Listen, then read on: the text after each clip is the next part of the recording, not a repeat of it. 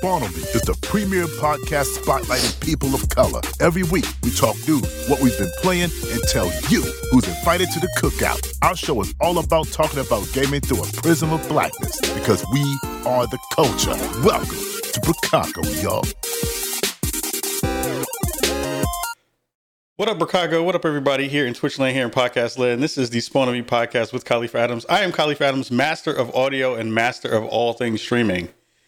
Not having my audio on mute for 3 times during the beginning of the show, and understanding how technology works in all the different ways that technology actually works. So I'm happy to see you all. Happy that you're all here. Happy to be rocking with you all. Thank you so much for coming through this week and every week. Thank you for dealing with my ineptitude in terms of getting audio into a streaming software. So all that thing and all those things, how they work. First of all, thank you everybody for coming through last week. It was really fantastic to have everybody come through. We have some wonderful folks already hanging out with us in the chat. We have some wonderful folks hanging out with us at home. I hope you are all doing everything you possibly can to keep yourself safe. Wash your hands, wash your butt. Make sure that you are taking care of yourself and your family in all the ways you possibly can. I want to give a huge shout out to the wonderful folks over at Annapurna Interactive for sponsoring our show this week again. Massive love to them and their game, The Pathless, that has come out. Make sure that you are checking for that amazing game that has been out probably for a week or so now. So give them a big shout out again for supporting the show and believing in us in all the ways that they usually and always do, because I love to do them. They are fantastic. And we're going to talk a little bit about Pathless a little bit later in the show. We're doing okay here in Chicago. I think, this week has been a pretty busy one. It's been fairly busy with work, with prepping things for the show, with preparing things for the 28th of November, which is going to be a very interesting day. If you like rib beef, that day is going to be a day that you should be sticking around the internets, because there's going to be some fun happening there. There's going to be lots of cool stuff going on. And we'll all be a part of it, and we'll all figure out good ways to enjoy that stuff in those ways. I think for this week, we have a pretty damn good show, one that I'm really excited about, because we have not only conversations around the Game Awards, which just got their nominations shared all over the internets today, but we have a fantastic interview that's going to be coming up a little bit later in the show, with, somebody who I have been trying to get on our show for a very long time, since, 3 years ago when I first saw her on an E3 stage doing her thing for the folks over at Xbox. Sarah Bond will be joining us in this episode. So I'm very, very excited to rock with her today. So before we get into that interview, we're going to talk a little bit about the news. We're going to have a little bit of a different format for this episode. Usually we kind of do that stuff towards the end of the show. But we're going to do that in the upfront. And I think that, that's going to be how it rolls for 364 for everybody. I think the most interesting part about today was kind of digging into the conversation around the Game Awards, which I think, of course, every year is one of the highlights of the year in the gaming industry. It is still the Grammys of gaming. I think Jeff Keighley has done a phenomenal job of making that show as big as it was, as big as it can possibly be. And I think this year, with them figuring out ways and strategies around COVID to have the Game Awards not only in one place like they usually do in LA, but now in 3 places, in London, I think LA, London, and I forget where the third place is. I'm going to say overseas, somewhere else.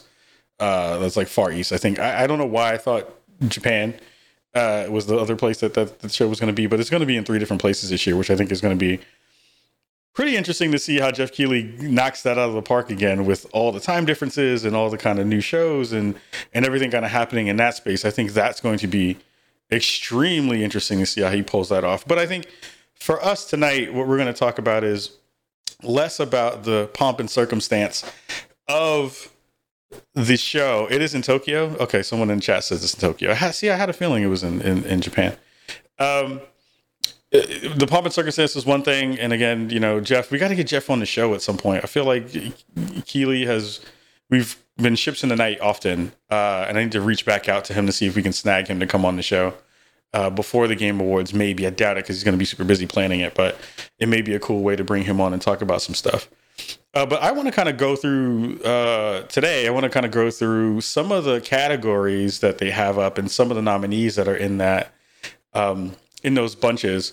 A thing that just popped into mind that I need to give love on is we have to give a big Bricago round of applause and massive amount of love to our homie, the one and only Zombie Kills, who is now a Twitch partner, who has gotten partnered on GlitchCon live on stream in front of the world. That was one of the best things I've ever seen. I am infinitely happy for her. If there is anybody who deserves partnership on Twitch, it is Zombie. She is constantly busting her ass. She has done so much work in this space, and she is brilliant. And she's killing it for only being in this industry really in like 6 to 7 months. I've never seen anybody grow this fast in this way. And she deserves it. She deserves everything she gets, and she works hard. So it's nice to be able to see people who work hard get what they deserve. And I had to say that because if I didn't, I would have forgotten. But massive love out to Zombie. Hopefully she'll remember us when she gets so big that she forgets the little people. It's hard to forget the little people when you're a little person. But that's the way it winds up going. So I want to kind of just get into Game Awards discussion. I want to kind of bring up some of the categories and talk through, some of the nominees that we have for the show. So the first one we're going to talk about is Best Indie Game. Best Indie Game right now has Carry On, Fall Guys, Hades, Spelunky 2, and Spiritfarer. This is an interesting category. I think, when we think about what those games represent, of course, the indie space is always going to be a little bit kind of all over the place, right? Because you have so many newcomers to the space. You have so many different avenues for games to kind of be in the space. You also have so many different genres of games that wind up being in here. And this is going to be a really interesting category this year because the big head-to-head names in this one are going to be Fall Guys, Hades, and Spelunky 2. This is a difficult category to pick from this year. And the reason is because Hades was a game that came out a while ago and then magically came back out of nowhere. It pulled the super comeback and then has become the darling of the industry this year. And for good reason. Supergiant just makes good shit. Like Supergiant just knocks it out the park every time that they do something. So I am not surprised by the fact that a Supergiant game is in that grouping. But it is interesting to see how they have pulled that game back, and which is weird because the Bugged Out thing is like that game wasn't ever. Whoops! I knocked my mic. Wasn't ever a game that was like panned or bad or any of that kind of stuff. Like it was a game where, I always thought that the game was dope. I don't know why it like kind of fell off and then came back. So that was an interesting thing. Spelunky 2, which is one of my favorite games of the year already because I'm a huge Spelunky fan. Mossmouth again coming through with a brilliant sequel to their original game. And then the Dark Horse, or not even Dark Horse really, because it's a game that took everybody by storm, was Fall Guys this year. Fall Guys blew up in a way that nobody expected. There's nobody on this planet who could have seen Fall Guys coming in the way that it did, except for me, because I called it back at E3 a year ago. I didn't think I didn't know it was going to get this big, though. I knew it was going to be good, but I didn't know it was going to like take over the world for like 6 months. So that is going to be a very interesting pick for the judges to go through and see who's going to win the best indie game, which I think is probably going to be the biggest or toughest kind of decision this year. Besides, I don't even think Game of the Year is going to be that tough of a decision, but I think that game is those three games right there are going to be hard to pick through to make sure that you have a champion in that space. So if any one of those three wins, then, you know, they deserve it. Also, Carrion is a really good game. I think people should play it. I have not played Spiritfarer, but everybody I know who loves it really loves it. They talk about it a lot, and they dig through it a lot, and they're like, "Yo, that game is so fantastic. You need to play that joint." So yeah, I've heard good things about it, but I have not played it. So that's best indie space. I think that's going to be a really cool conversation piece after whoever wins it. I feel like the internet is definitely going to be in a place where they're going to be talking mad stuff about who won that thing. Next up is best multiplayer. We have Animal Crossing New Horizons, Among Us, Call of Duty Warzone, Fall Guys Ultimate Knockout again, and Valorant. Yeah, this one is going to be pretty interesting too. I think Among Us is one of those games like Fall Guys that kind of didn't come out of nowhere, but it was a game that definitely pulled together lots of different people. We saw what happened with AOC on her stream. You know, they were playing that game as the main game to play. It has caused a lot of, not controversy, but it's caused a lot of people who didn't play together to play together, which I thought was pretty interesting. It also made you understand exactly who are your friends who are liars and really good liars, which was actually pretty cool too. I like that game a lot. I just don't play it enough because it gets me mad. That game gets me actually upset. Like, because I am not an argumentative person. So when you have a game that makes you argue, I can't mess with it. I can't mess with it. It's one of those things that just makes me super, super anxious and mad, and I'm just like, I can't rock with it. Warzone is the darling of all the shooters here. Of course, Warzone deserves to be in there. Fall Guys, again, super reasonable for that game to be in there. Animal Crossing as best multiplayer, though, I don't know about that data. That one, I'm like, maybe, but kind of not really. I don't know. I am not big on Animal Crossing. Animal Crossing, to me, every time I played it, feels like busy work, and that busy work just doesn't feel like it's fun in the way that I have an expectation for a multiplayer game to be.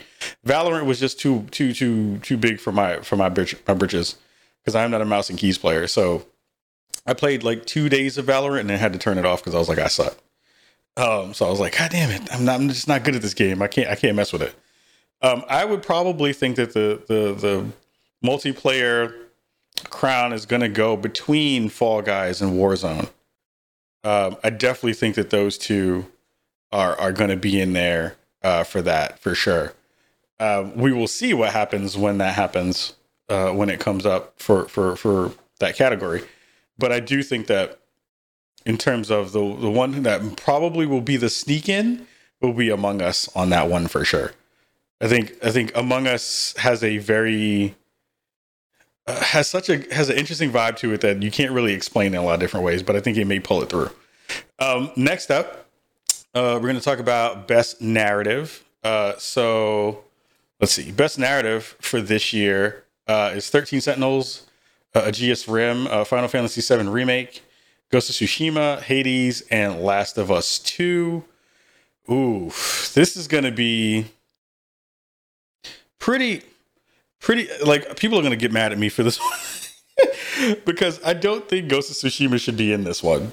I honestly don't. I think Ghost of Tsushima had a bad story. I don't think that story was good at all. I thought that shit was whack. I thought it was pretty whack. I think honestly, and if people have looked at my review, like look at my review on YouTube. I thought the story was pretty weak. I thought it wasn't that great. Final Fantasy VII Remake is there because it's a Final Fantasy game, and it's because it's Final Fantasy VII, and everybody loves Final Fantasy VII. I don't think that. I just saw chat Gamertag Radio, whoever the hell that is, who let them in, said they think that my ribs are whack. All right, November 28th, we'll see. But Final Fantasy VII Remake, I think, is an okay game. I think it's all right. I think it's decent. I think what they did with the new battle systems are actually fantastic. I think that game is great in terms of that.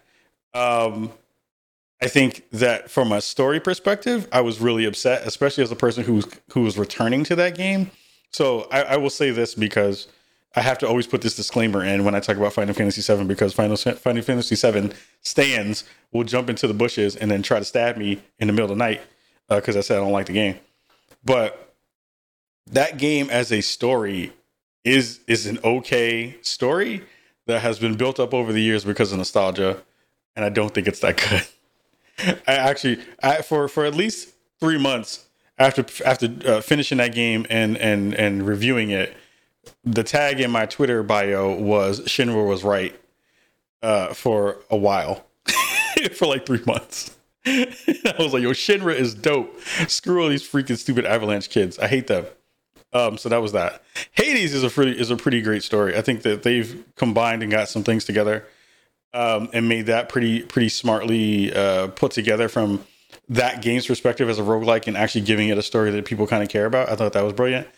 I think the runaway for this is Last of Us 2. I think Last of Us Part 2 was such a better game than everything else that's in this list, that the picking that is pretty easy in my mind. So we're going to move over on to best ongoing game. I think I've never really liked that as a category name. It's like game that just keeps going, game that just keeps doing stuff and making new versions. It's like they should just call this joint game best patches. Game with the best patches award. Because I just don't understand why they would make that the name of the thing. Oh my goodness. So let's see. Apex Legends, Destiny 2, Call of Duty Warzone, Fortnite, No Man's Sky. I mean, I think to be fair, Destiny 2 should probably win this off of GP. I think No Man's Sky, if you're ever going to do a best ongoing game and you don't give it to No Man's Sky, then that's kind of messed up, because of everybody else, out of all the games that are here that are in this list, No Man's Sky had the biggest turnaround from not great game to amazing game in a fairly short amount of time. If you really want to talk about the game that did the best in this grouping, I think Apex Legends actually should get a good nod here, because Apex Legends has done a fairly good job of continuing to be consistent. Like, they haven't really had any fall off, except for that one video that I saw with the homie Doc Brook and my fam Catatonic Mango, where one of the characters was flying around the screen hanging onto a drone, and it was a bug, and it was the funniest thing I've ever seen in my life. It was fantastic and amazing. But that was amazing. It was art. I don't even know what else that you can say about that. It was great. But I would give this easily to No Man's Sky. I think No Man's Sky should definitely win this again. I think they also have done a good job of steady streams of content that you don't really expect. They've made so many different changes. You see them working on making that game even better on next gen. It runs amazingly smooth now. Like, it is buttery in the way when you jump into worlds now. And the weird thing is, like, I want to play that game with people. I want to play that game and build stuff and actually like make the world around me that we want. Like, make our little group base, make our little commune, and do that stuff. So I want to play No Man's Sky stuff more with people. And I agree with the Dark Tagger in the chat. He says the No Man's Sky community's support is also super great. Yes, no doubt. I would definitely say that is the truth. It makes me miss my little website that I had right before No Man's Sky went live, All Our Skies. It was such a good idea, but it didn't work. It didn't work because the game wasn't good at that point. That's the hard part. So we're going to move on. Best performance is up next. So best performance, Ashley Johnson is Ellie, Laura Bailey is Abby, Daisuke Tsuchiya, I'm totally killing Jin's name, as Jin Sakai, Logan Cunningham as Hades, and Najee Jeter as Miles Morales. Yeah. So I think this is also going to be a very difficult category. I think there's way too many good performances that happened this year. I do not think that Jin Sakai was one of them again. I thought the character was so whack.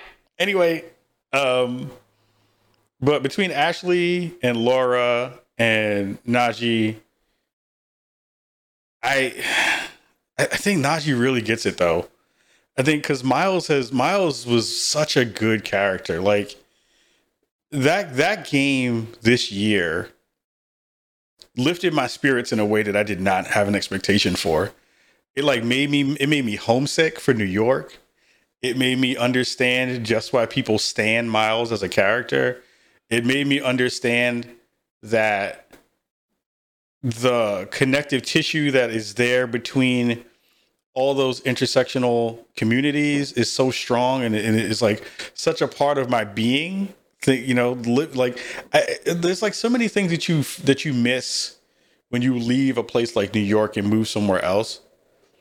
And I think that one of the things that you wind up not remember that you kind of miss is like, especially here now that I'm here in Portland, you miss like small communities of language and people talking to each other in different languages. Like you miss so much of that stuff that Miles Morales and that game like brought that back to me in a way that I did not have an expectation for, and it was pretty dope to be able to get that back in that way.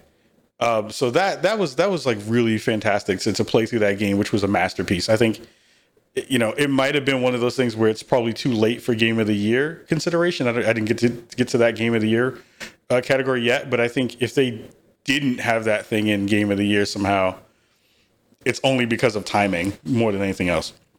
I loved Ashley Johnson and Laura Bailey in their respective characters. I thought that they were brilliant in what they did. I mean, I loved Abby. Like, I liked Abby a lot. Ashley as Ellie again. I think that there were some really poignant moments there. So it's going to be a difficult calling of who's going to win that category this year. Like, I can't even call that joint at all in the way that game was. Those games were kind of shared this year. So next up is best score and music. We have Doom Eternal, Final Fantasy VII Remake, Hades, Ori and the Will of the Wisps, and The Last of Us 2.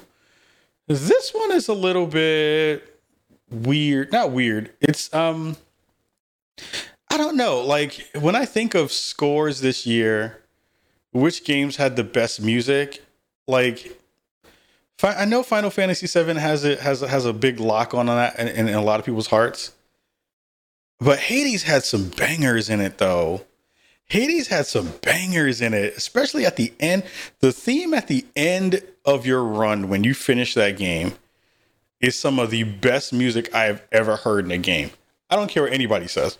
That is some of the best music I have ever heard in a game. The Supergiant, like, whoever they got in that space to do that music, like, I makes me want to email Greg Casava right now and be like, yo, just send him like heart emojis in an email to be like, goddamn, Greg. Damn it, Greg. It's so goddamn good. Whoever they got to do that stuff, it is so fire. Like, when the music, when the Game Awards does their like orchestral performances and stuff like that, I want them to play Hades music. If they can play Hades music live, I'm gonna cry. I might have to cry. I'm gonna have a snot bubble tear cry. It's gonna be like this. It's gonna be like this. I'm gonna snot bubble look like I'm in Blair Witch, the black version, and it's gonna be real interesting. Up in that pace, I'm gonna cry. It's gonna be real stupid. But I think Hades should definitely win on the best score in music. I think Last of Us has that like twang to it, that little country twang stuff that they do, that makes you feel it in your heartstrings. But I feel like of all the games in here, like Hades, out of nowhere, pulled that off better than Final Fantasy might have. And Doom Eternal gets an interesting quick nod only because they have really good like motivation music in that game. Like when you're shooting shit in that game and you're going through the process of like running through stuff and running through battles, you feel hype when you play Doom Eternal though. No one can front on that. You definitely do feel hype in a way that you don't usually feel when it comes to most games that are shooters in that way. So I would probably still give this to Hades though, because Hades is just like freaking nuts. That game is a banger for sure. Next up is best action adventure game. So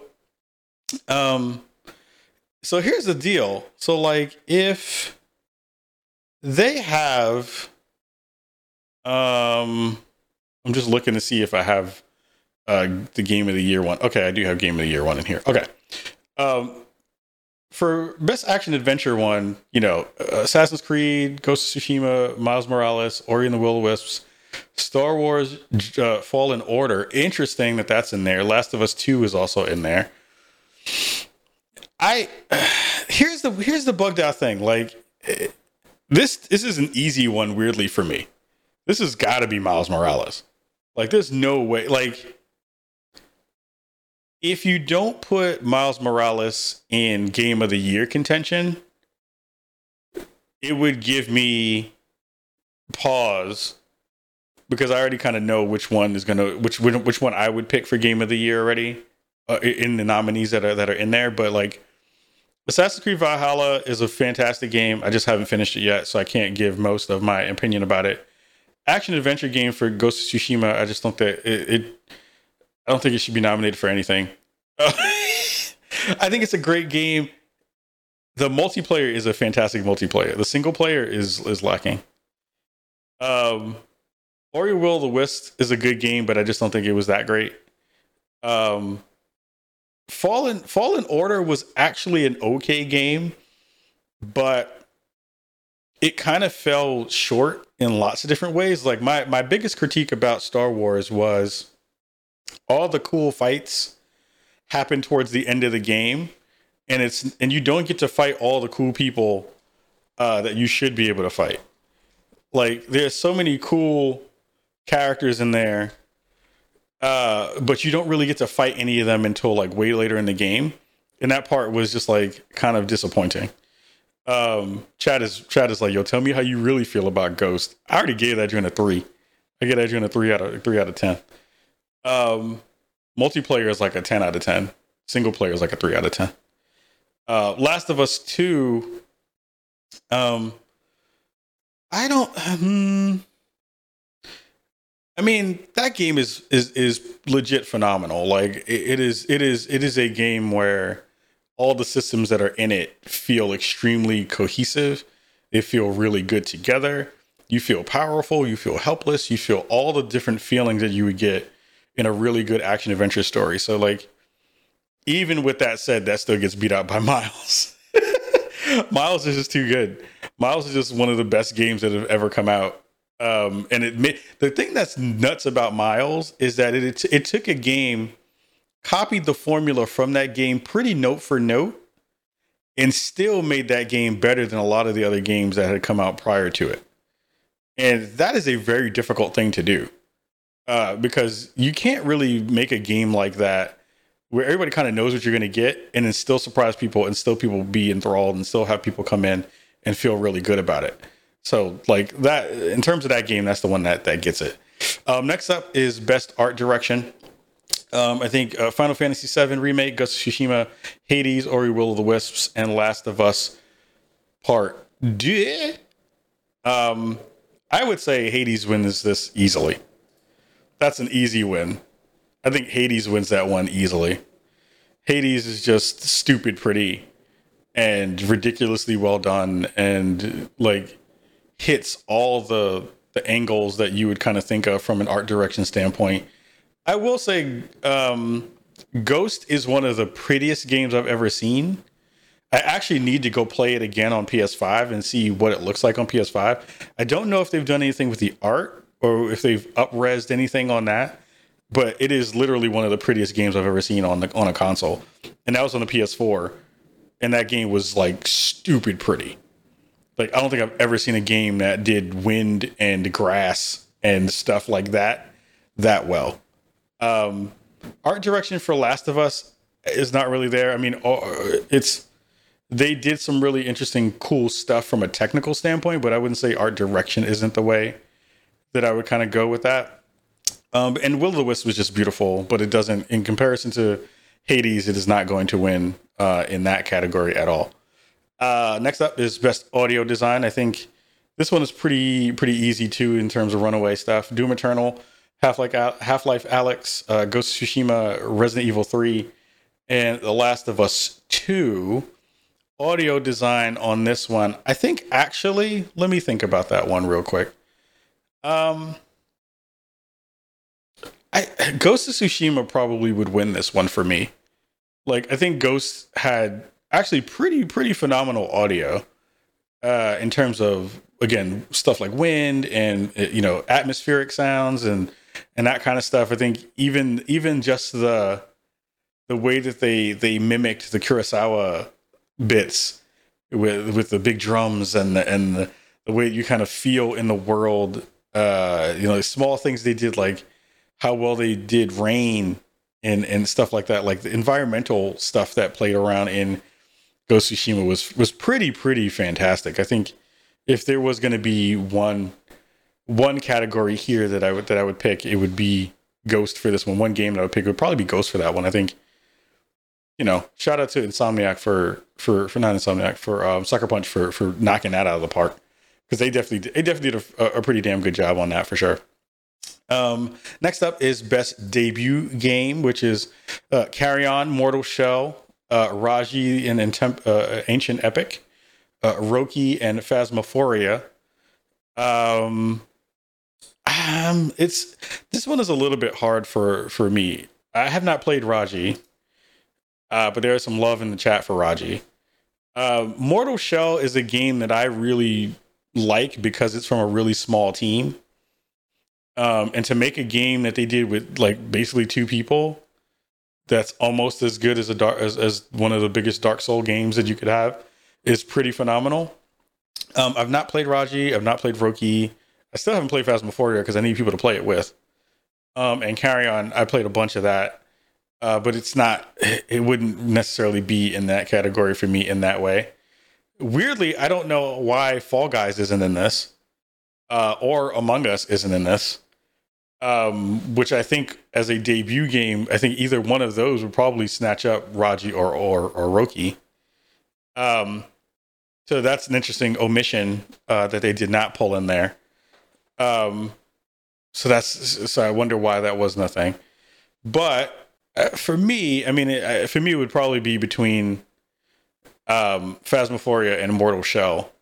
I think Phasmophoria just kind of took the internet by storm because of all the spooky stuff.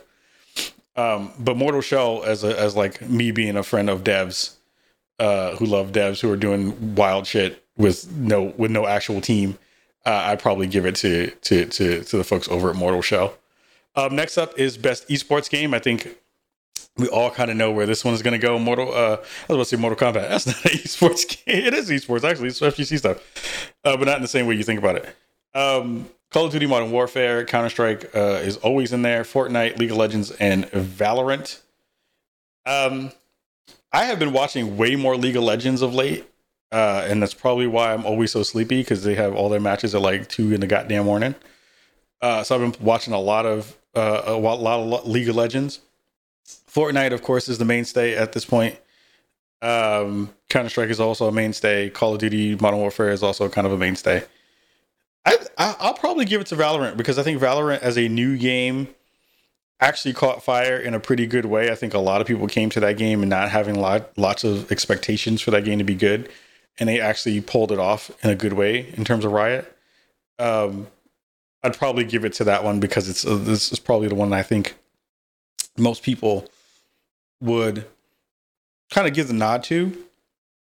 But I do feel like it's one of those games that kind of just like snuck up on people again. Like, people were really excited about it, and it wound up kind of planting its flag, and then also kind of falling off in another weird way. Like, it got mad pub, and then everybody kind of dipped off on it, which is also kind of weird. Fortnite is kind of done in terms of that, and in terms of that space, even though they still make money. Even though Epic was talking about fighting Apple is like civil rights. I'm not going to talk about that this episode, because I just don't want to be mad. But I was like, it's the wildest statement I've heard of 2020, besides I won the election. Anyway, best fighting game is up next. This one is easy for me because I'm a Mortal Kombat stan. Grand Blue Fantasy Versus, which actually I heard is really good. Mortal Kombat 11 Ultimate, Street Fighter 5 Championship Edition, One Punch Man, a hero nobody knows. I did not know they had a game. What? One Punch has a game? What? Under Night in Birth, EXE late Control L. That's way too many words in a name of a title. That is just stupid, and they need to remove that game from the conversation because it has too many words. That is unreasonable. That is just not okay. Take that game out just for that fact alone. I'm actually surprised Power Rangers didn't make it in here because Power Rangers game is actually pretty dope. People kind of fronting on that game, but it's actually pretty good. This automatically goes to Mortal Kombat because Mortal Kombat is the best. And that's because I said so. I think Street Fighter is finding its way back. Actually, there's going to be a really cool Marvel vs. Capcom tournament coming up on Twitch Rivals soon, which is going to be actually really cool because they're bringing it back and actually figuring out ways to make netcode work, which is pretty fantastic. I was literally, before I got here to do the show, was playing some Mortal Kombat, messing around with Rambo, and getting my face beat because I don't know his combos yet. And that was great. I hate everyone who picks Rain. That's all I'm going to say. Thank you. But yeah, Mortal Kombat probably definitely wins that one for sure. Last up, before we go to our break, is going to be the game of the year. So let's run through the nominees really quickly. This makes me feel like I'm doing the Spawnies, even though I'm not doing the Spawnies yet. We have to talk about the Spawnies too. Animal Crossing, New Horizons, Doom Eternal, Final Fantasy VII, Ghost of Tsushima, Hades, Last of Us 2. I already caught some flack online earlier today because I was just like, one, why is Doom Eternal on here? Doom Eternal is a good game, but it was not a great game. I don't think it deserves to be on Game of the Year lists. If you're going to put Miles Morales in any category, then you have to put Miles Morales in Game of the Year consideration, and you would absolutely pull out Doom Eternal or Animal Crossing in my mind. For either one of those games to probably get dumped if you were going to do it. I do think that, like TD in the chat says, Animal Crossing probably got more love in this because of COVID. Absolutely agree with that for sure. It's an okay game. I think that it serves a purpose, and I don't understand that purpose, but that doesn't mean that every game has to be for me, and that's okay. I played Animal Crossing and I got instantly bored because I was just like, I was like, I'm not spending money to do chores. What the fuck? Like, what is this shit? I'm gonna be out here in the field like a slave picking turnips and onions and rocks. What is this? What is this? Roots the game? What is this? This is nonsense. What is this, like Fleets? Who needs this? Nobody wants this. Anyway, Animal Crossing is an interesting game. Again, I think Doom Eternal needs to be pulled off. Final Fantasy VII Remake, of course, is going to be there. I think it's decent. Ghost of Tsushima, I think multiplayer pulls it back into this list. I think it was a really epic story. I think a lot of people did like it, even if I was a little bit off on it. Hades, I think absolutely should be here. And for me, this is definitely between Hades and The Last of Us 2. In terms of these games, if Miles Morales is on this list, Miles Morales wins this hands down. It is a close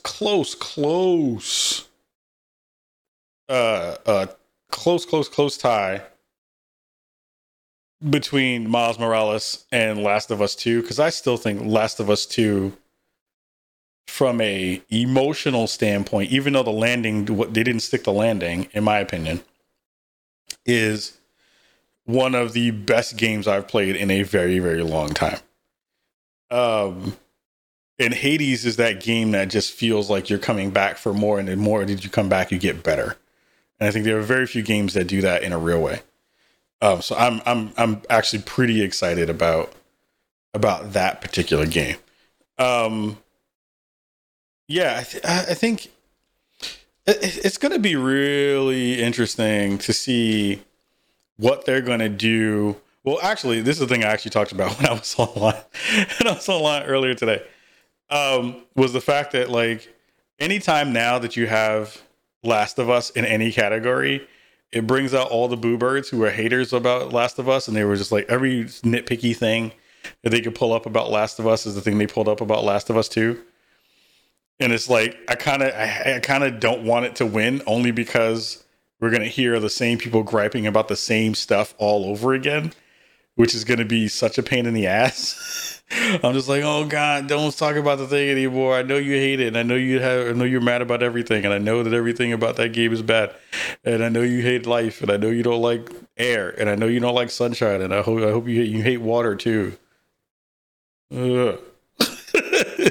There's so many people who just like have negative energy about everything. I'm just like, why are you still talking? Anyway, I hope Last of Us 2 wins it, to be honest. I think of all the experiences besides Miles Morales this year, it is the thing that I still think about to this day once I go back and check on it. And I have not deleted it yet because I'm hoping that they put some stuff in there at the end somewhere. Like, I want them to just throw some random ass DLC in there. That's just like, you know, Ellie and everybody else hanging out. I don't know, just chilling, playing Drop Mix or playing. I want Ellie and everybody else to be playing Fuser in Last of Us 2 as DLC. That's what I actually want. Damn it, that's what I want. But word. So that's the conversation right now for the Game Awards. Again, it's going to be coming up fairly soon. I'm very, very excited about that. I think it's going to be pretty brilliant. Again, I'm really hyped to see how they're going to kind of mix and match up the conversation around, you know, how they're going to actually like do the production on this show. It's going to be nuts to have it in 3 different places. But if there's anybody who can pull it off, it's Jeff Keighley. I believe in that man. He can do whatever he wants because he does whatever he wants. So we're going to hit up our break. After the break, we're going to have our dope conversation with the amazing Sarah Bond. Make sure you're buckled in for that because that is going to be pretty fantastic. Head of gaming ecosystems over at Microsoft and Xbox. So we're going to have that right after the break. But before we do, we have to give another big shout out to the wonderful friends over at Annapurna Interactive and The Pathless. Again, The Pathless is from the creators of Abzu. If you remember that game, that underwater game, it was pretty dope and fantastic. And The Pathless is about this mystic adventurer and their who's an archer and their eagle, and they're kind of trying to take out the darkness from this mystical land. You're going to be becoming this hunter who has this master of archery and who is traveling to this mystical land, again, to dispel all the dangers that live there. Again, that game has come out last week. It debuted on the 12th. It's on the PS5, PS4, Epic Games Store, and Apple Arcade. So make sure you go and check that out. And before we get to the last part of the show, I'm going to send you over to go take a quick look at a dope video about The Pathless right about now.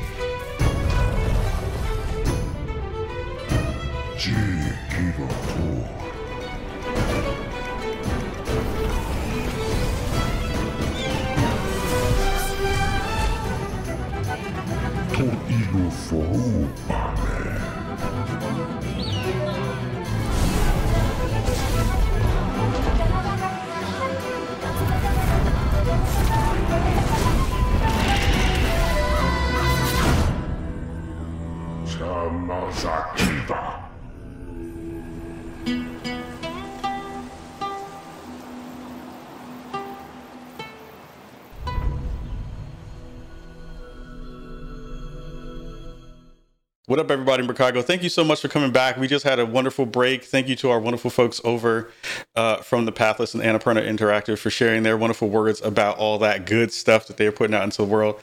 But that's not what we're here for right now. We have a fantastic, amazing guest rocking with us this week. I am super excited. I have been hoping. I have lit candles. I have said words of encouragement to the world. I have put down lots of different good. I lit incense to make this interview happen, and we're finally getting it done. I'm super excited to bring on Corporate Vice President of Gaming Ecosystems at Microsoft. Sarah Bond is rocking with us here in Chicago. Sarah, thank you so much for coming to the show today. I'm super excited to have you. Welcome to Spawn on Me into Chicago. Thank you. I don't know if you give that intro for everybody, but you have me laughing. Your prayers are answered. I am an honest soul. I keep it 200. I don't lie. I have no reason to lie. But I am infinitely excited to have you on the show. I remember seeing you on stage at E3. It was me, my boy Paris Lilly from Gamertag Radio. We were sitting in the seats. And you come up on stage, and literally all of the folks in the room, we were like, wait a minute, we don't know who this person is. Who is this person that just rocked up on stage? And why don't we know about her? Because she's talking about all these things that we care about in the gaming space, and especially during the Xbox conference. I looked up some of your information, and I was like, wow, we have to figure out a way to get Sarah on the show at some point. Because one, a part of our show, of course, we talk about diversity and inclusion. We talk about spotlighting people of color in the gaming industry, and having someone so high up in the Microsoft and Xbox company being on stage, being a part of our community was something that I remember when I rolled up on you later on that day. I saw you coming out of coming back from backstage, and I went over to introduce myself. It was the showcase. You tracked me down at the Bethesda showcase. I did. It was at the Bethesda showcase, and I was like, oh my God, I have to go say hello and introduce myself, because at some point I would love to get you on the show. And it was nice to be able to share that one moment where we talked a little bit about, that moment being very special, not only for me personally, but for like all the folks who care about this in this way, and have been trying to do the work of showcasing and sharing amazing folks doing this work in that space. I'm again super excited to have you rocking with us. How are you doing? That is a really long intro to get to how you're doing, but how are you? How have you been? How's everything going? Some things are going great, and some things are going just okay, and some things are just not awesome right now. I mean, it's been 10 months. I just can't believe it. Like the first couple months, I thought, okay, I can get through this. It's going to be 3 months. We can stay motivated. And now this is our world. And there's all sorts of other uncertainty going on. And, it's a lot. I'll be honest, it's a lot. And one of the things that kind of keeps me focused, well, two things. One is my kids, who actually say that this is the funnest time they've ever had, because I'm home a lot. We got them a trampoline. They have infinite Legos to play. We're doing all these things to keep them entertained and engaged. They get to play more video games than ever now. I used to ration it a little bit before. Now it's like, sure, go ahead. And two, just the work that I get to do, it's like, I loved gaming, before this. I've loved it for years, but just the fact that we get to be one of the ways that people can connect right now when things are so tough is very motivating. I know it's actually helping a lot of people, but and so those are the two bright spots for me through all of this, is just to get to spend time with my kids and also to get to help others connect across the world. I'm actually really happy to hear you say that, because I think for a lot of folks who aren't necessarily gamers, who don't really understand why gaming is so important to so many, it is really nice to hear just that sentiment of saying, like, this is a thing that is helping people get through this really troubling and difficult time. It is extremely hard for folks to be able to find spaces to get out of their brain and figure out ways to be able to talk to people and across the country and across the world through the games that we play. Is that a thing that you and your other colleagues are kind of talking about as well, when you're kind of thinking about the greater scope of what happens with COVID and how it's kind of affecting the world in that way? Yeah, I mean, we talk about it all the time. It's just like it's always been a lot of what, like, our philosophy or sense of kind of the core of Xbox is the fact that the gaming is the only media form where you can connect with somebody else's achievement. You can actually accomplish something together. And it doesn't matter what country you're in. It doesn't matter what language you speak. It doesn't matter what you look like, if you're male, female, gender, religion. all of those things can melt away and you can actually do something with somebody. And that's always been a big part of our core. And now, it's not necessarily safe. It's not necessarily safe at all to have your friend go play with his friend down the street, especially now that it's resurging, and a lot of things that we felt a little more comfortable doing in the summer, we're kind of second guessing ourselves now and saying maybe not. And this is a safe way for people to connect. And so it is really encouraging. Like one of the number one things we saw, as people were going into lockdown was people gaming more, but importantly, people actually gaming more with their friends, more online gaming, more connected gaming. And that gives us just a lot of joy to see that happening. Yeah. It is definitely keeping me sane at this point. Like I've run out of hobbies. I've run out of breads to bake. I don't know what else to do in that space. So I'm like, everybody's either making masks or breaking bread or farming at this point. And I'm just like, I've done all those things already and I'm not doing any more of those. So I will go back to gaming. I'm just going to boot up your game. Yeah, seriously. No doubt. I want to go back a little bit because I think a lot of folks who aren't familiar with you or familiar with their work, they have seen you in those Xbox showcases, but they might not have necessarily gotten a good idea of like who Sarah is and how long you've been in this space. And you talked about gaming, prior to you being a part of Xbox. And I'm curious about that. Like, what were your gaming experiences before you moved over to the Xbox side of things? So gaming was a big part of how I grew up. My dad is actually a big gamer to this day. There's some cool pictures of him with his gaming rig and his setup. So it's one of the things I always did as a kid. I started out with King's Quest II. GoldenEye was pretty much college weekend for me when I was in college. Obviously, I had a Game Boy and did all that stuff too. In the Sega and did all of that. And then, Xbox became part of my life as I got older. And then when I had kids, I actually just stopped playing for a bit. I'll be honest. Like I read this stuff that said you got to be careful with the kids, and I stopped playing for a bit. But then when the opportunity to join Xbox came up, it kind of clicked for me. I'd spent my whole career working in consumer tech. I'd done a bunch of different things across my career. And this was just like this amazing part of Microsoft and consumer tech that I had never been a part of. And so I just jumped on the opportunity to get to do it. Yeah. I mean, it is interesting how things wind up becoming full circle, right? Where, you've done it as a hobby and then now it's become a part of your career. And it's kind of grown into the thing that you maybe, at least right now, more known for than some of the other positions you've held. It kind of lends to the question of, you have the title of CVP of Gaming Ecosystem at Microsoft. What does that actually entail? I think for the folks at home who are like, one day I want my child to be the CVP of Gaming Ecosystem. Like, I want to run ecosystem. What's ecosystem? What does that actually mean for the people who are at home? Yeah, seriously. Yeah, so look, we talk a lot about at Xbox how we put the player at the center of everything that we do. But the reality is that the players want to play games. And so what my team is responsible for, what we do is we put the developer at the center of everything that we do to make sure that developers can have success on the Xbox platform. And frankly, on any platform. We actually have tools that are agnostic to Xbox that we provide to developers.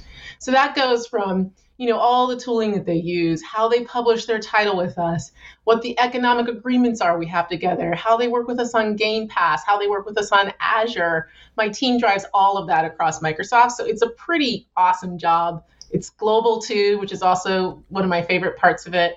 I have teams in Japan and in Europe and in the US because we're reaching out and working with developers all around the world every day. Yeah, I think one of the... So I make game creators' dreams true, basically. I make game creators' dreams true. That is a title in and of itself, actually. I'm like surprised that is not the actual like title that you... like, I make game devs' dreams come true. This is what I do every day. Yeah.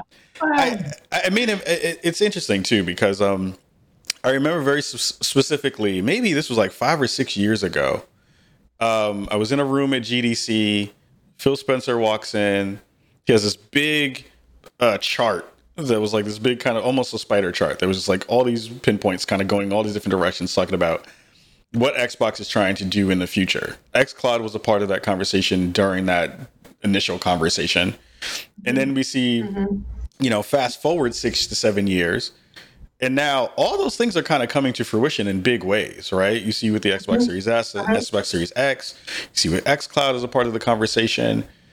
When you started to hear that those things were really starting to kind of move forward and really gain some momentum and steam, what were the conversations that were kind of happening within the company? Was this like a, oh crap, we're really going to do this kind of moment? Or was this like, oh man, we're really about to do this. This is going to be a lot of work, and we may not necessarily know how to make this become a real thing. What was the conversations that were happening during that time when you were like pushing forward and moving these kind of things in that direction? One of the greatest parts about being part of Microsoft is that Microsoft loves gaming. Yeah. We're one of the fastest growth areas. We're, the flagship consumer business of Microsoft. So really the conversations were of like enormous amount of support. Like when we panned way back and we looked at what we thought was going to happen in gaming over the next 10 years, we said, look, there's 3 assets you're going to need to succeed. You're going to need content, you're going to need community, and you're going to need a cloud, because you're going to need to be able to make gaming ubiquitous across devices. And then we said, well, who has all those things? We looked at all the players in the industry and we said, okay, we have all those things. Nobody else does. Other people have bits and pieces. You do have Tencent that has that, but they really are focused on China. So we have a really unique opportunity here. So it wasn't so much like, oh my gosh, there's so much work to do. It was more like, oh my gosh, there's such a huge opportunity for us to deliver something for players and for developers that no one else in the industry have to do this. It's almost like it's a quest of ours to do this because it's going to make gaming better. And the amount of support that we've gotten across Microsoft, we partner with the Azure team really deeply in all the things we do. You look at all the acquisitions and the investment in content we've been able to make over the last couple of years, right? We're continuing to grow our community.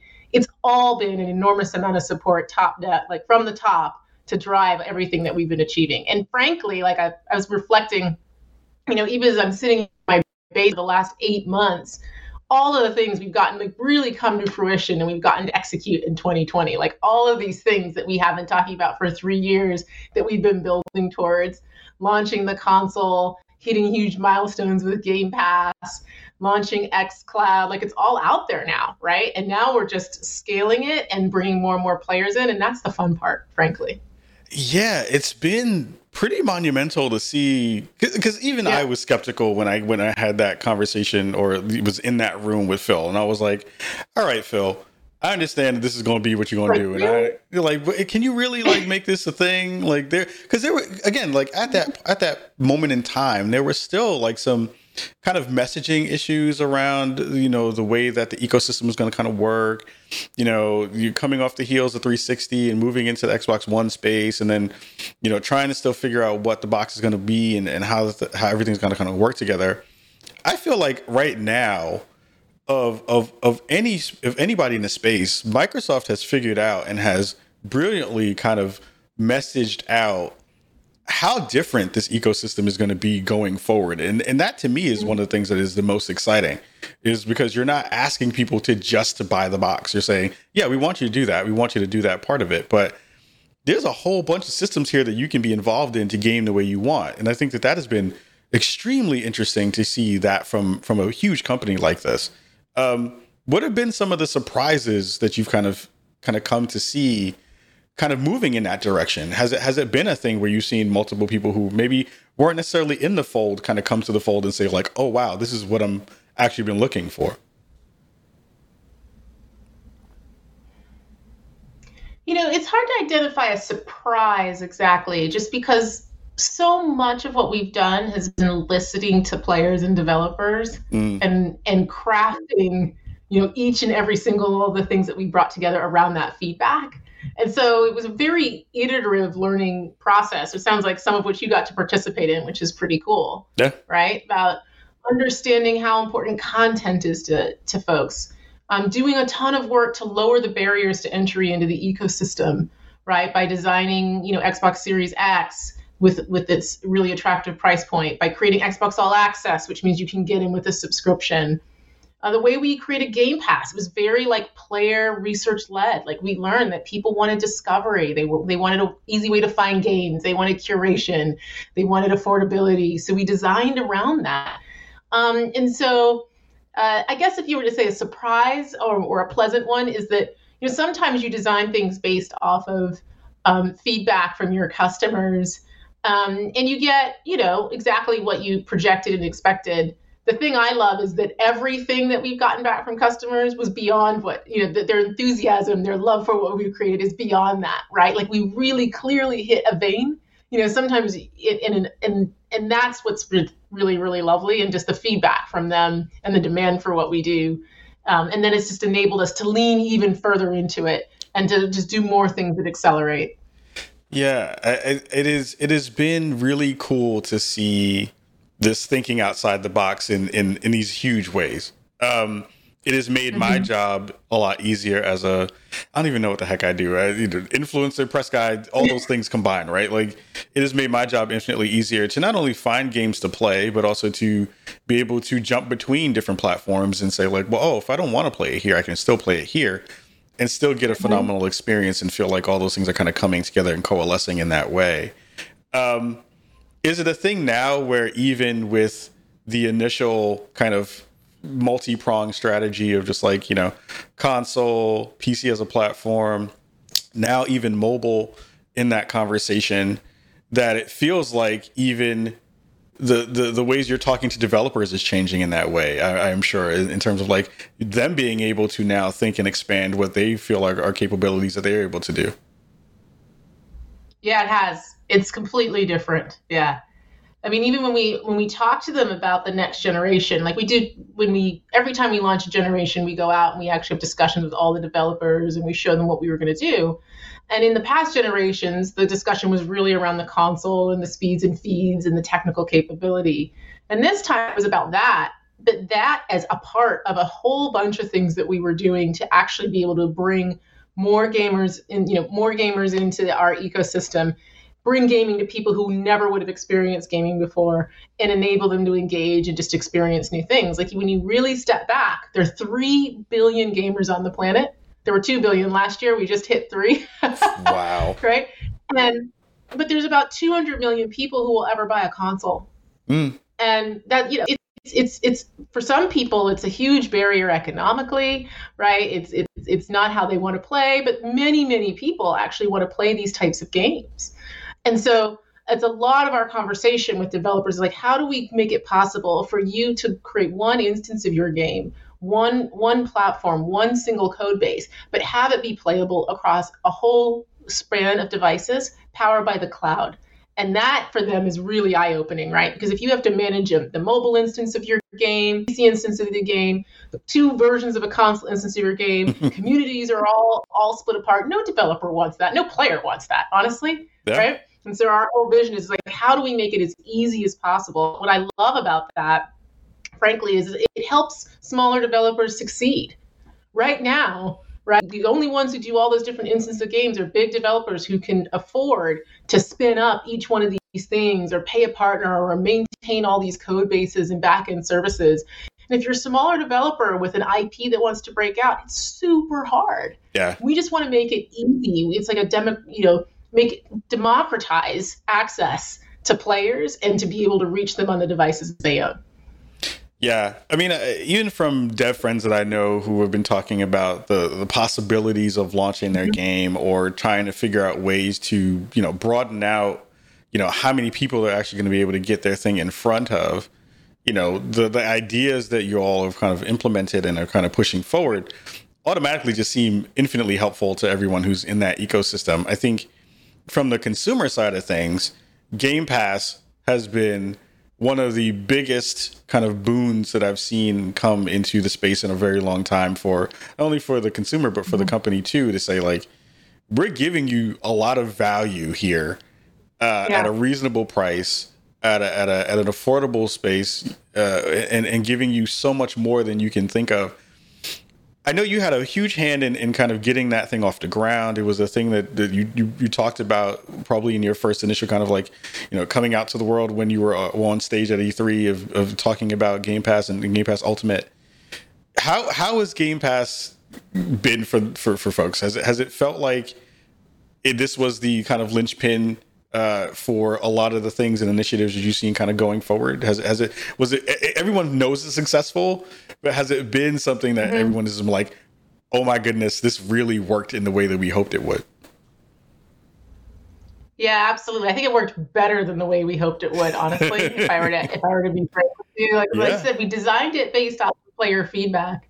But there's nothing like actually launching a product and seeing how it performs in the market. Like, you can't predict everything. Yeah. And one of the big fears, frankly, many folks had, and a lot of developers had early on in our conversations with them about joining Game Pass, was that Game Pass was actually going to devalue games, right? That it was going to shrink the gaming industry.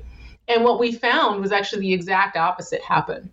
That because games are fundamentally a community-driven thing, right? That you play with other people, that when you open it up and you make it possible for people to play a game who they otherwise wouldn't have bought, that it actually drives more engagement and it drives more monetization. So we do a bunch of studies, we look at it every which way, and we see on average, a developer that puts their game in Game Pass sees the engagement go up by 6 times when that happens. Wow. 6 times. Can you imagine? Wow. And then we look at it from the player perspective too, and we see that we compare players before and after they subscribe to Game Pass, and their engagement goes up. They play 20% more time.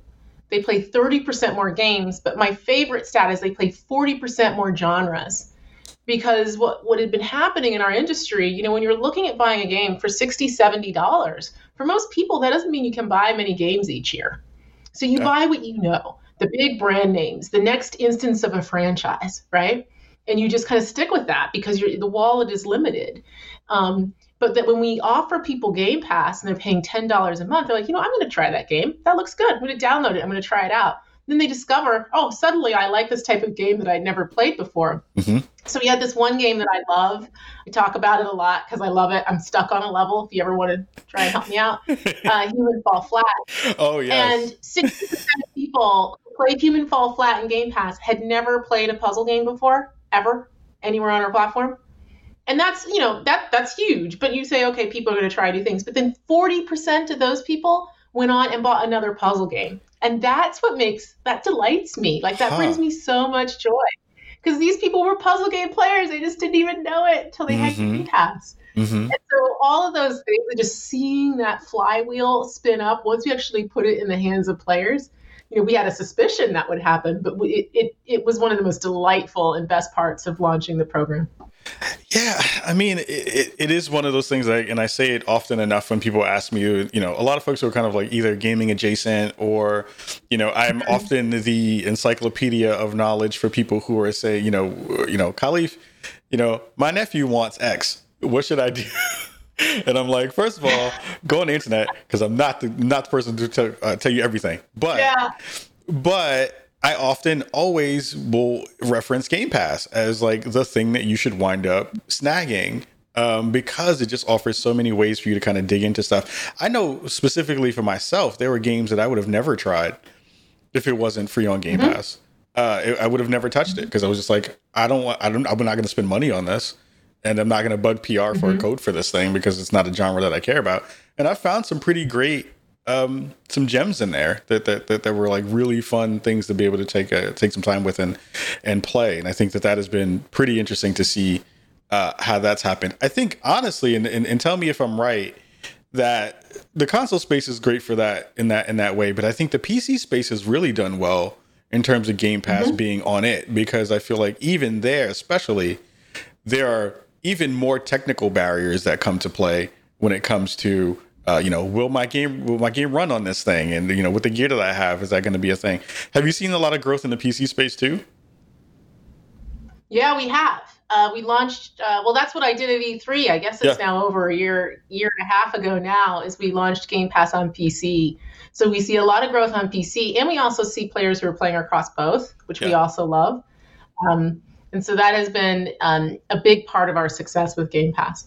Yeah, I am infinitely more excited about, because I know a lot of people, there's like 2 camps right now. They're just like cross-play or cross-save. And for me, cross-save is the future.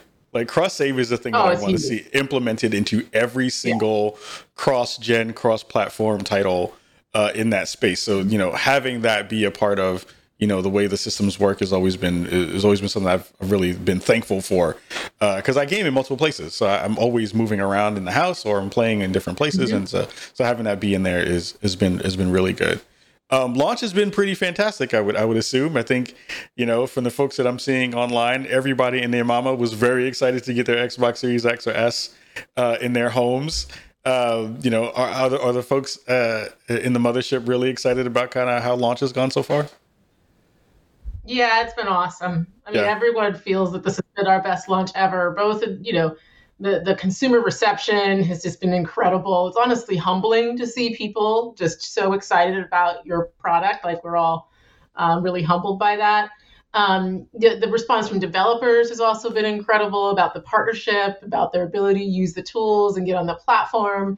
We've launched with more titles on Series X and S than we ever had, over 3,000 playable titles, which is just also an incredible moment. So you can normally, you get in there and it's a little sparse, not at all in this case. Yeah. So overall, we just feel thrilled about it and just can't wait to keep executing and delighting more players with what we've created. It's just a great, great start to the generation for us. And to do it in 40 countries too, which, by the way, is one of my things that I really was excited to see us champion was global. That, gaming is global. It's about connecting people. It's about bringing them together. The fact that we were able to do that in the midst of the pandemic on top of everything else that we were managing is another thing that just makes me incredibly proud to be part of the team. It's been awesome. Yeah, it's been very impressive. I mean, it is. I've been gaming since I was 4. I'm 42 now at this point. So I've seen a fair amount of launches, and this has been really, really good. It feels like everything, not even just from the kind of usual avenues in which things have kind of moved, and the marketing, the marketing has been fantastic this cycle, especially, which has been really good to see.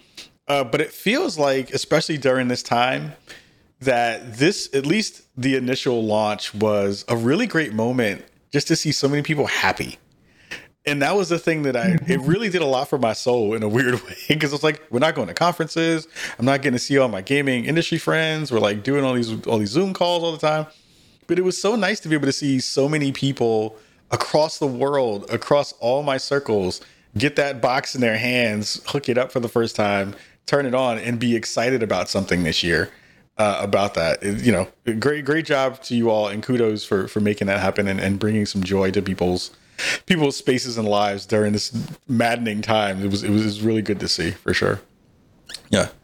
One of the things I wanted to talk about, I want to pivot a little bit, because I think, we've had some interactions before. We did a really great stream with the IGDAF Foundation a little bit earlier in the year, where we gave our friend Laura Teclamariam the Jerry Lawson Award, and you presented that to her during that time. And we had some conversations a little bit about, what it means to be in this space and being at the kind of, top of the game in lots of different ways.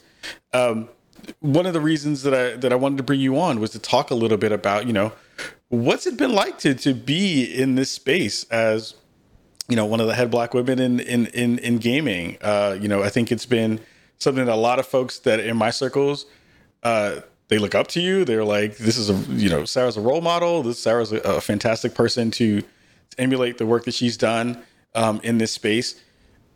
Are you hearing conversations about this stuff when you're like kind of in, circles with the public or with the consumer base in any of this way? Like, of course, D&I has been a huge part of this conversation for a while. And I feel like people are more willing to say like, hey, I see what you're doing and I appreciate what you're doing and keep rocking and keep doing what you're doing. Have you heard a lot of those conversations in the past couple of years?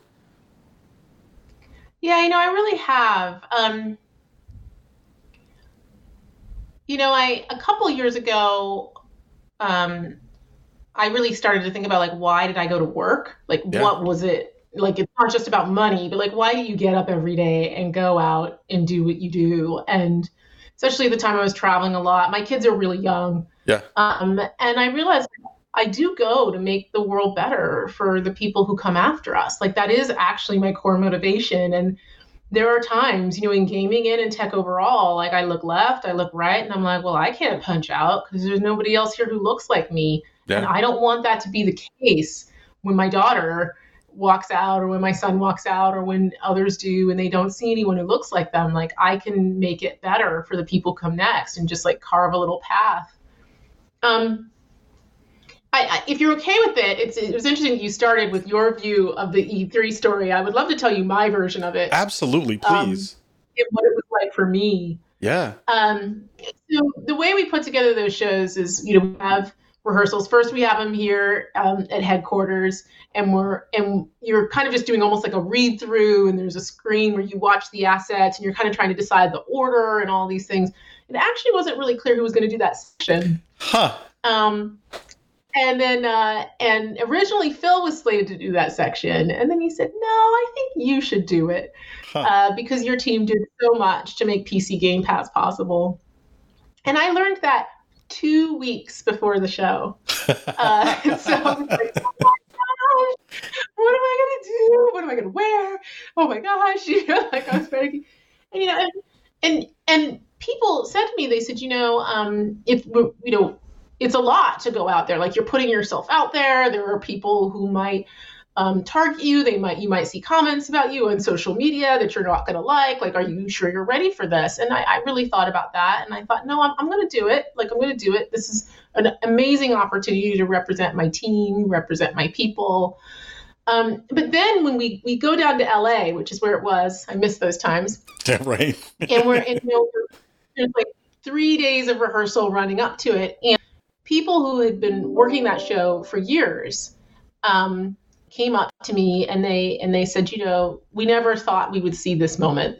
To have someone who's black go out on this stage as a representative from Microsoft, this really means something. And people were crying, they were tearing up. And I really hit me the enormity of what I was about to do. Like I kind of had conceptually understood it, but I didn't fully understand it. And I started to get like, I'm going to let everyone down, like I was school panicked. And then I had this moment of calm and I realized that like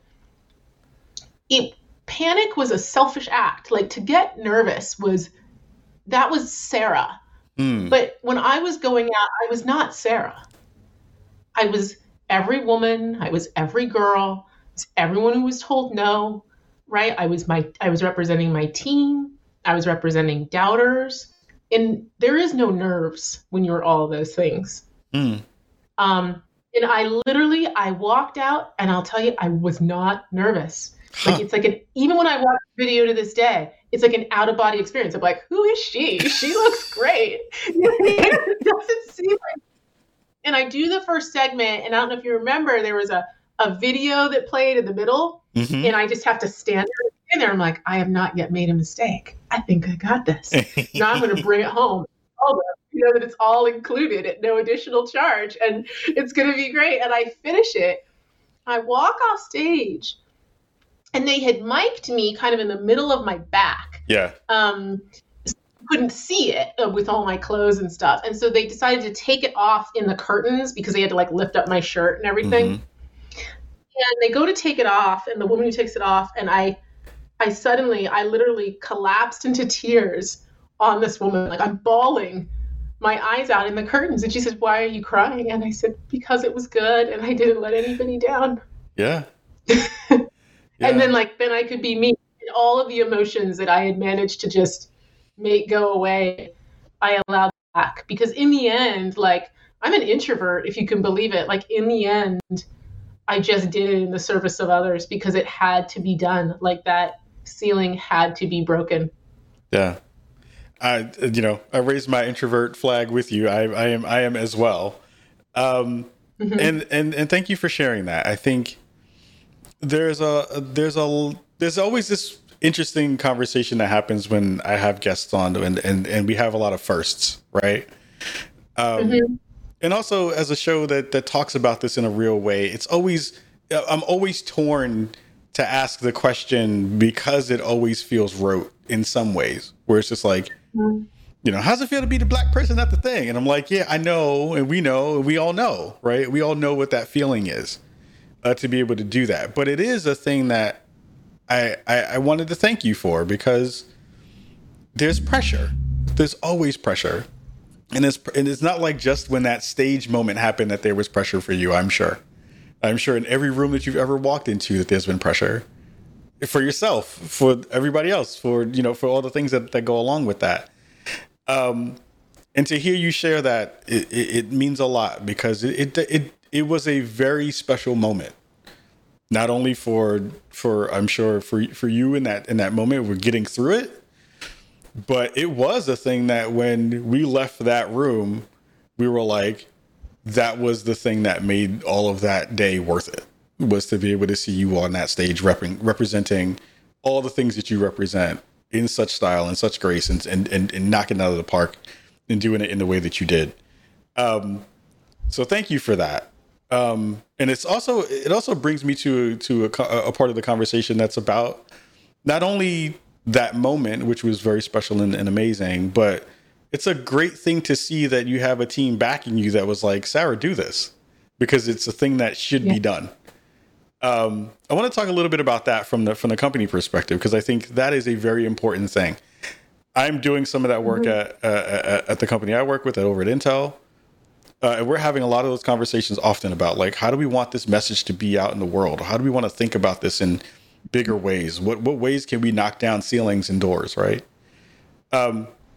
Having that be a fundamental thing within Microsoft, and especially in the Xbox group.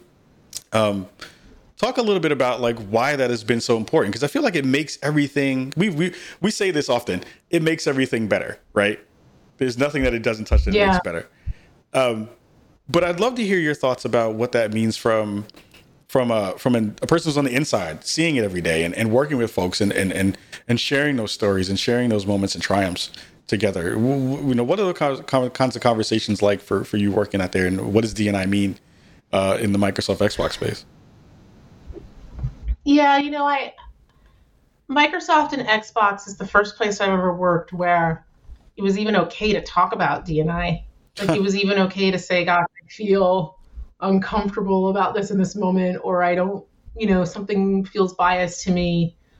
And it is the first place I've ever worked where I do feel like I am accepted as Sarah, like, warts and all, you know, like, and all of the imperfections. And I think that is, I mean, it's enormously, it's a relief in a lot of ways. Like, I think I've done my best work here, because I'm not carrying, I mean, we all carry it, but I'm not carrying as much of it, and I'm not carrying it alone. Like, I'll tell you another actual story about E3 related to this. I had forgotten about this until you just mentioned it. But during rehearsal, like, we work on what outfit we're going to wear. And so sometimes, you know, let's say you do 2 takes, we'll do 2 or 3 runs a day, and you'll try different outfits so they can kind of see how it works with the light and stuff like that. Yeah. And so I didn't have my backstage credentials job because I had changed. And Matt Moody and I were backstage, and we were like, oh, well, we really want to go front stage and just see how it looks from there before we have to go on. So we walk up the stairs, and we're going around to go front stage, and we're going to go through the door, and a bouncer stops me, and he's maybe 6'5", you know, not bouncer, I guess security is better, right? All in his gear. He goes, stop, and he puts his hand right in my face. What? And for me, frankly, immediately kind of went to a fight or flight response, which I think is based in being a Black woman in America. To be honest, like, I froze. You know, I wasn't able to verbally say, no, I'm actually one of the people on stage, everything. But Matt was standing next to me, and he didn't leave me there. You know, and he said, wait a second, explain. Let's just get the person to come back and tell you who you are. And I mean, that meant a lot. Like, I wasn't alone. Yeah. You know, I was shaking. Afterwards, I was still shaking, and my next tape was terrible. It was like my worst one. Like, I forgot all my lines. Or anything. Like, what happened to Sarah? Like, I was still like this, like, oh my gosh, I just got threatened by this. But, you know, it's like those little moments where I think Matt totally understood how it felt for me. Yeah. You know, and he was just staying with me as a colleague and all of that stuff. Like, that matters. Yeah. And so I do have the feeling like, you know, we're not perfect. I think we're all wrestling with it. I think we have a long way to go. Yeah. But just being in a safe space with people who care about you, who see you as a human being, who recognize that we have our differences, but those are strengths and not weaknesses. You know, that is so valuable. And I would say to everyone who listens to this, like, find an environment that's like that, you know, because that's when you're going to you're going to have the most joy. You're going to do your best work. None of us should have to work in an environment that is any different than that. Yeah, thank you for sharing that, and I'm sorry you had to go through that. Those things always, it's such an interesting thing because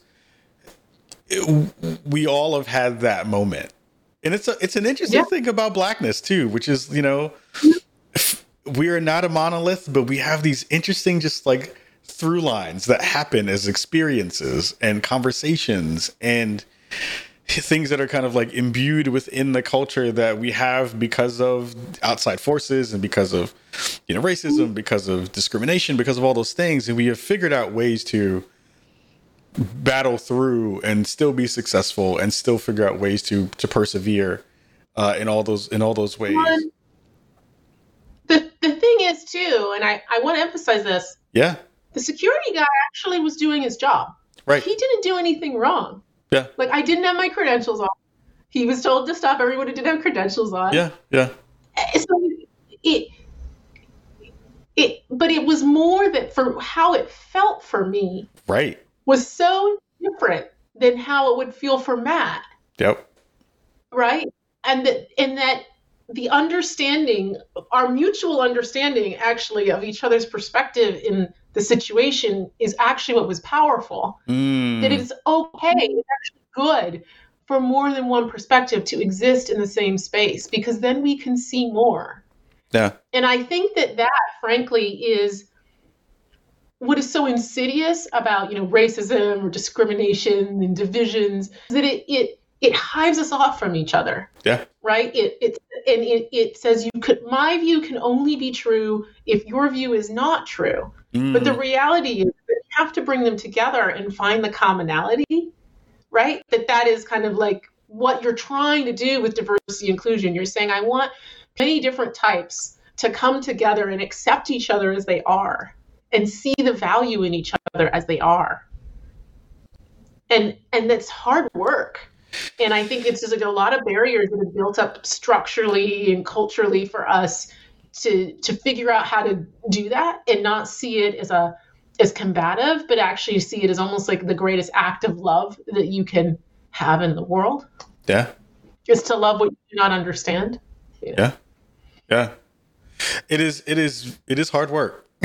It is some of the hardest work. It is some of the hardest work that folks who dig into this will do, because it is strife with so many different things. I know my own triggers. I know my own barriers. I know things that'll set me off, and as opposed to things that I know I'm just like, oh yeah, like that person was just doing their job. Maybe that wasn't racism. Maybe that was just that person doing what they were supposed to be doing. And you have to then think about the constructs that everybody's kind of moving around in, and taking that one step back to say like, all right, let me ground myself for a hot second and analyze that in a way that speaks to all that stuff. But the interesting part is like, you have to do it that fast in the moment, which is the interesting part. And some people are better equipped to do that than others because of their life experiences. So it is, you know, thank you for that. That was a beautiful way to put that, because I think it is the crux of what this work is and why it is so important. And I'm happy to hear that Xbox is fostering a place where that can live. It is a rare thing that I hear from many people in not only the gaming industry, but industries across all different vectors and segments, of like not having the ability to be them in the spaces that they occupy when they're at their 9-to-5 jobs, or, you know, their actual work jobs. So hearing that Xbox is doing that and has that as a fundamental thing gives me lots of hope and lots of pride to kind of say that we've done work with them in that space before. So that gives me a lot of happiness there. Because we're almost running out of time, and I wish I could keep you here for like another hour. But I'd love for you to share, you know, just one thing that you would kind of give to folks in the space who are thinking about, because the gaming industry is an interesting space. It is unlike anything else that I've ever been in. But I think for folks who are in our spaces, a lot of the conversation is always kind of revolved around like access and finding out good ways to meet people who can be mentors, or to find places to feel like you can be safe in some of those spaces and work your way through the industry up into it. Through your experiences and people that you've kind of spoken to, like, if you were to give someone some advice about like ways to navigate this space in a good way for them, everyone's different, but what would you share with people to kind of like get them in a good space to kind of start the work, or at least to be able to feel like they can do that work and be themselves and fit and find good places to kind of do that work? It's a complicated web often, but there is nothing better than developing your network and mentors consistently over time. Yeah. It's something, there's a lot of research that says it's something that people who are underrepresented tend to have a harder time doing. So it means you have to overinvest, but it means it overly pays back for you. So that's my number one piece of advice. And really know your product and your customer. That would be another one. Like know what problem you're trying to solve, and who you're trying to work with. Like make your idea really solve something for someone. Is a second piece I would say, and play, right? I mean, in this industry, like get your hands in there, like really figure it out. And those would be the three things. And don't give up. Like this is the media form of the future. I think people are starting to realize that. Last I looked, it was the second highest form of media right after TV, but growing about twice as fast. That was pre-pandemic. So I bet you now. It's the media form of the next generation. And we almost have to get involved. Again, back to that purpose of like, why do you do it every day? What do you want your kids to see, right? What do you want interactive media to do? And it's most powerful because I think it generates more empathy. And so I think there's opportunity for an immense amount of impact by being engaged in shaping what it is. So. Yeah. Well, Sarah, I have to say, when I lit those candles and incense a year and some change ago, hoping to snag you to be on our show, this is exactly the conversation I was hoping to have. And I hope that we can continue to have you back on the show. We consider folks when they come through to rock with us as fam. We want to see them grow. We want to continue to see them prosper and do all the wonderful things they do. And I want to again thank you for continuing to inspire, continuing to give us a person who we can say like this person is doing it, and you can't deny that these things are real, and that this one individual is like making it happen in this space, and we can figure out good ways to do that work too. I am infinitely inspired by you, and you continue to drive me to be better at the job that I do in this small space. So thank you for rocking with us, for coming onto the show and hanging out with us for the time that we had you here. And hopefully, I will help you with whatever games you need. Let's get on some games and play some stuff and find some time to hang out and do that work too. So again, thank you so much for rocking with us here in Chicago. And we hope to have you back soon. Well, thank you.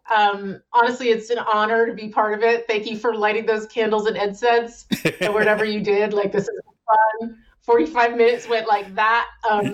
So just thank you for having me, and don't shortchange yourself. What you are doing is incredible too.